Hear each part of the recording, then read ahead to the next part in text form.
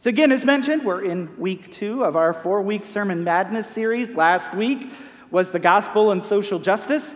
This week is Romans 8:28. And then we've got 2 left. And again, I won't reveal them. You'll just have to come. But I will tell you, one is going to be a real barn burner of a sermon, one that I'm a little anxious about, and the other one will be, one that we can all take a deep breath. So, if you want to see me sweat in the pulpit, come next week.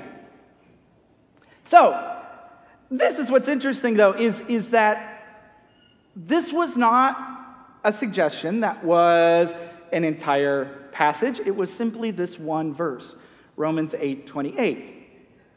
Now, this can pose a challenge in some ways that are good, and in some ways that are difficult. We have to, if we're going to focus on one single verse, we have to look deep without forgetting the wide. Context still matters, and so often, goodness gracious, wars have been fought over proof texting, taking something out and misinterpreting it because we don't read the whole context. And that context still matters, but more than a lot of other times, we need to, if we're going to do one verse, look at the words and what they speak. Now, this is going to be one of those times for those of you who are more note takers. This is going to be one that's going to kind of walk through a little bit more a word at a time. So I invite you, if you want to take notes. Otherwise, just enjoy. And it's true that Romans 8:28 is one that gets taken out of context a lot, and it's used as a banner verse for lots of folks. I went on TikTok today because I was curious about, let's see how many folks have Romans 8:28 as one of their videos, and it's a lot. And a lot of different folks, and oftentimes it's this reminder that even if things are hard, God's working everything for your good, right? And that feels good. But as we walk through this passage, we'll see maybe that's not the entire truth of Romans 8:28. So, let's go back. We'll just leave it up here, and we'll walk through it a little bit at a time. So the first thing in this translation is Paul says, we know. We know. Now, Paul is not talking about, Paul does this thing about talking a lot of different types of knowledge. This type of knowledge is actually one that isn't like that gut feeling, like if you know, you know. This is actually more of an experiential teaching kind of knowledge. It's a type of thing that you learn as you're sitting in a classroom. It's the type of knowledge that you get just through the school of life, a little bit at a time. So we know right from the beginning that all of this stuff we know with our own experience. And I think it's important here, maybe to give us a sense of comfort, that Paul just kind of takes for granted that we all know this, right? As he's writing to the church in Rome, who's undergoing their own pains, he's saying, listen, y'all know this already. You know everything works together for good for those who love God and who are called according to his purpose. Yeah, you just already know it. So in one way, that should make us feel good right from the outset that this isn't some sort of special knowledge that's hidden away, and only if you go through a certain portion of life, then you understand this. No, from the moment that you are born, this is something you learn along the way. So the first thing is, we know. We know that all things. Now this word all is a Greek word panta, and it runs the entire gamut of experiences. So we've learned these truths, this thing we just know from experience, from all things that have happened in our lives, whether they're good or bad. And let's not get caught up in just our own personal experiences, as this verse tends to get used, right? It sort of becomes like a personal signature verse for a lot of folks. Well, I know that God is working good for me. If you get around more than one person, you know that at times what is good for me might not be good for thee. And so it starts to make you wonder, is this all about personal good? So if we think panta, if we think widely, if we think all of life, all experience outside of time and space, everything all that is, we know that all things And keep in mind, too, that Paul even is trying to make this point himself at the beginning. This is why some of this context matters. Romans 8:28 also goes back to the beginning in 8:18 because Paul starts this whole passage by talking about the sufferings of present times. That he considers all of that meaningless for what's to come. And so he ends this passage by saying, now y'all know this to be true, right? That everything that happens, all things, the good, the bad, the indifferent, from the beginning are working together for good for those who love God. So we know these things. We know that it's everything. And now we got to talk about working together. And I think this is where sometimes our modern interpretations can slide away from what I think Paul is saying here and our relationship between God and the world. Because when we hear work together, we start to kind of put ourselves in a little bit of a passive stance, right? This is a passage often used when we have to take a passive position. It's almost like when we hear that all things are going to work together. Have you ever played one of those games where you have a screen laid out and it's like puzzle pieces start to drop over time? And your object is to be the quickest one to figure out what the picture is, right? Little bit at a time, little bit at a time. And it's almost like what we're doing is something similar when we think about this passage. That our job is to just sit back and let God drop the puzzle pieces where God may. And eventually, when it's all done, oh, look at that beautiful picture. And certainly the idea of work together might start to sound like a passive puzzle being put together. But the root of the word here, my voice is like something else today. The root of the root of the word here is synergio. That word might sound familiar. This is why, it's like when we were taught in seminary, we were often taught not to talk about the Greek words. It's like, no, this is like cool stuff. Behind these English words are really cool things. You've probably heard synergio before. Like, what does it sound like? Synergy. Yeah, what does synergy mean? It's this idea that things come together. Different objects come together, different people come together, and what is produced is greater than the sum of them individual. And so this word here is not a passive putting together of puzzle pieces, but instead it's more of an active work, that there's an invitation at play here, that we can join with God in the work of what's happening in this world, all these things that are working together. We can be part of that. And it might feel strange to think that the sum of the whole is more because we're partnering with the infinite. How is that any better? You got to figure when you're at the infinite and you're partnering with God, like that's as good as it's going to get. But this maybe should call back a little bit of last week. If you remember, kind of the big point about last week was that we need to start to think about ourselves. Justice is about getting out of our seats in the audience and being part of community. Being with people. And there's something different about that action. I mean, for goodness sakes, when you're in an audience, how many times do you find yourselves interested in paying extra for an interactive experience? Right? I mean, I don't want to just look at a movie on a simple screen. No, I want the IMAX experience. I want to feel the sound like I'm there. Even better, I want a 3D IMAX experience. I want to be there.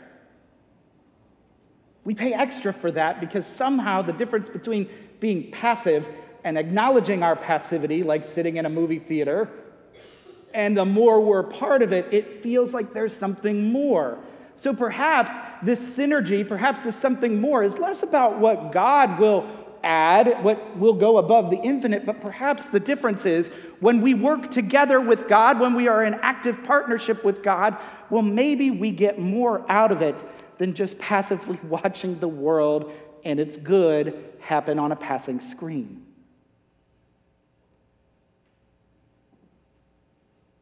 Paul is telling us that there is something collaborative in this world going on, and it involves more than God pulling some simple strings in the background.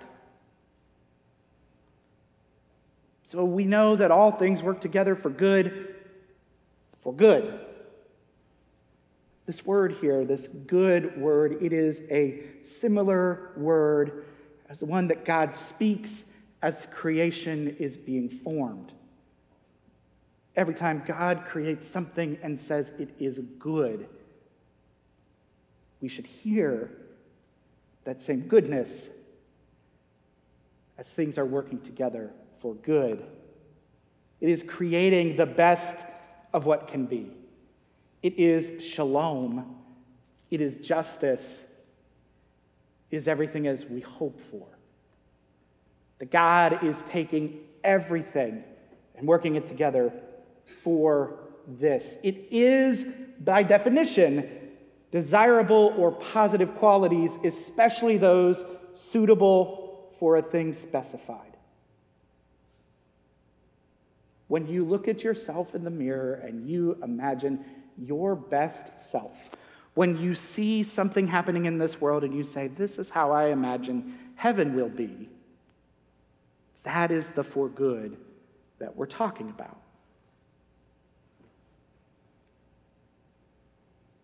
So the end of the verse is, who are called according to his purpose.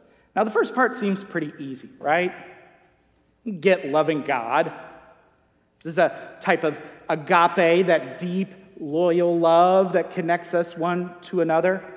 But the other one feels a little bit more complicated, right? I can get all things work together for those who love God, cool, but who are called according to God's purposes.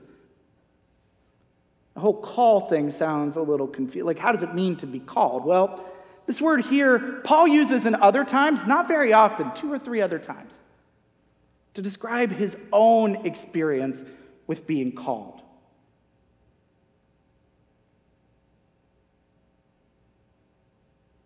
It's something irresistible, he thinks. It sits somewhere in between being summoned and being invited. It's persuasive, it's overwhelming. It feels like something deep. When we are called in this moment, Paul's writing, it is something that overwhelms us, and we must be a part of it. So what might that be? Well, this morning, I walked over to the Publix, because I can do that now. And I looked around, it is just gleaming, right? In the world of forms, right? In the Platonic world of forms, this is how you imagine a grocery store to be. You go up the stairs, and it's like the world of food opens up to you. You go up those elevators. Oh, and the floors are just this gorgeous marble, and they're gleaming. It's like, it's a delight to walk through. And you know what's so funny is I know, because there are people who do this lighting stuff. They've set the lighting just right that everything seems a little bit more technicolor than it's supposed to, right? They hit you right away as you walk. Now, the one thing I don't like is it feels backwards. You turn to the left to start with the... well, who does that, right? But maybe it's because you are jarred into a sense of having to turn, and the first thing you see are the bright colors of citrus fruit beckoning you to continue to move on. And it's oranges and yellows and greens and reds and everything. And I felt like the best thing for me to do is to grab a tomato to talk to you today. Now, here's the thing. This tomato cost me 31 cents. Which seems a little expensive by tomato standards. Thank you. This is an inflated tomato. But there is some truth to that. How many of you have ever grown tomatoes in your backyard? Okay, quite a few. If you grew up in the Midwest like me, where growing periods are normal and not this weird you start and fall kind of thing I'm still not used to yet down here, there is nothing better than an August tomato off your own vine. It is just the right texture, just the right taste. It is how a tomato should be. Now, it might not be the most attractive, but it's what it was made to be, especially if you took time to curate and care. Perhaps you invited it to be according to its purpose. This, while a tomato, is not the same thing. This is a passable substitute, but this isn't overwhelming to me. This does not remind me of sitting with my grandmother as she gently carved up one of the yellow Indiana tomatoes that she'd bring from her house and slice it just so, and add a little salt and add a little pepper and a little bit of mayonnaise. And there, with that tomato, I felt like everything was right with the world. This is not that.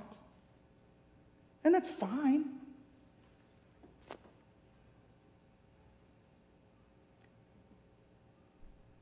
But what could be what's called according to God's purposes? It might be the world as it should be. It might be the curated August tomato just right. And it doesn't mean that this is bad. There's no good or evil here. It's just simply this is a lackluster substitute for what is the best.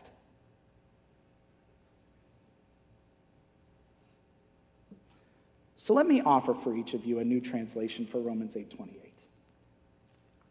I have it up here. Not yet. And our experiences already demonstrate to us that everything that has ever been, is, and will be works with good towards the very good.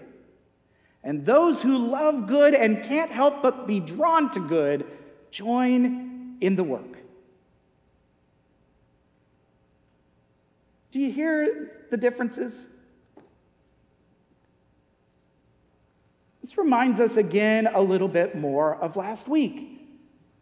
That this is not a passive world to live in. And what's really interesting is like when you look at the 4 passages that we all voted on, do you know one theme that runs absolutely through every single one of them? What's going on maybe in our hearts as a congregation that maybe we can't say out loud is that every single one of them are inviting us into action and not being passive. Every single one of them. And boy, isn't that a good vibe to have at a church? Like, oh, we're committed to action. We're moving forward. We actually want to taste August tomatoes amongst us, right? That's good. That's real good. We are invited into this work. And it reminds us, too, that Jesus was an active member of this community as well. We didn't have a gospel passage, but boy, the good news is written all over this, isn't it? That the world that we hope for, that we dream for, that we get glimpses of only periodically, this is what God is using all of history for. And you know what? You get to be a part of it. And your action in it creates more of a world and a deeper, richer world than what you would have if you just kind of let it walk on by. How cool is that? That is the good news of the gospel here in Romans. This is not a passage of like, God, please get me a pony because I've been really good. No.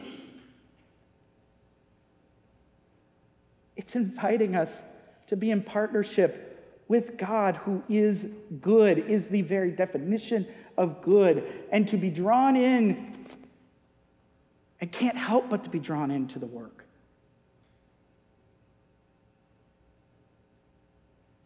We know that all these things are going to work together for God's glory. It means that we get to harvest the best fruits. It gets to mean we get to see the best in our relationships.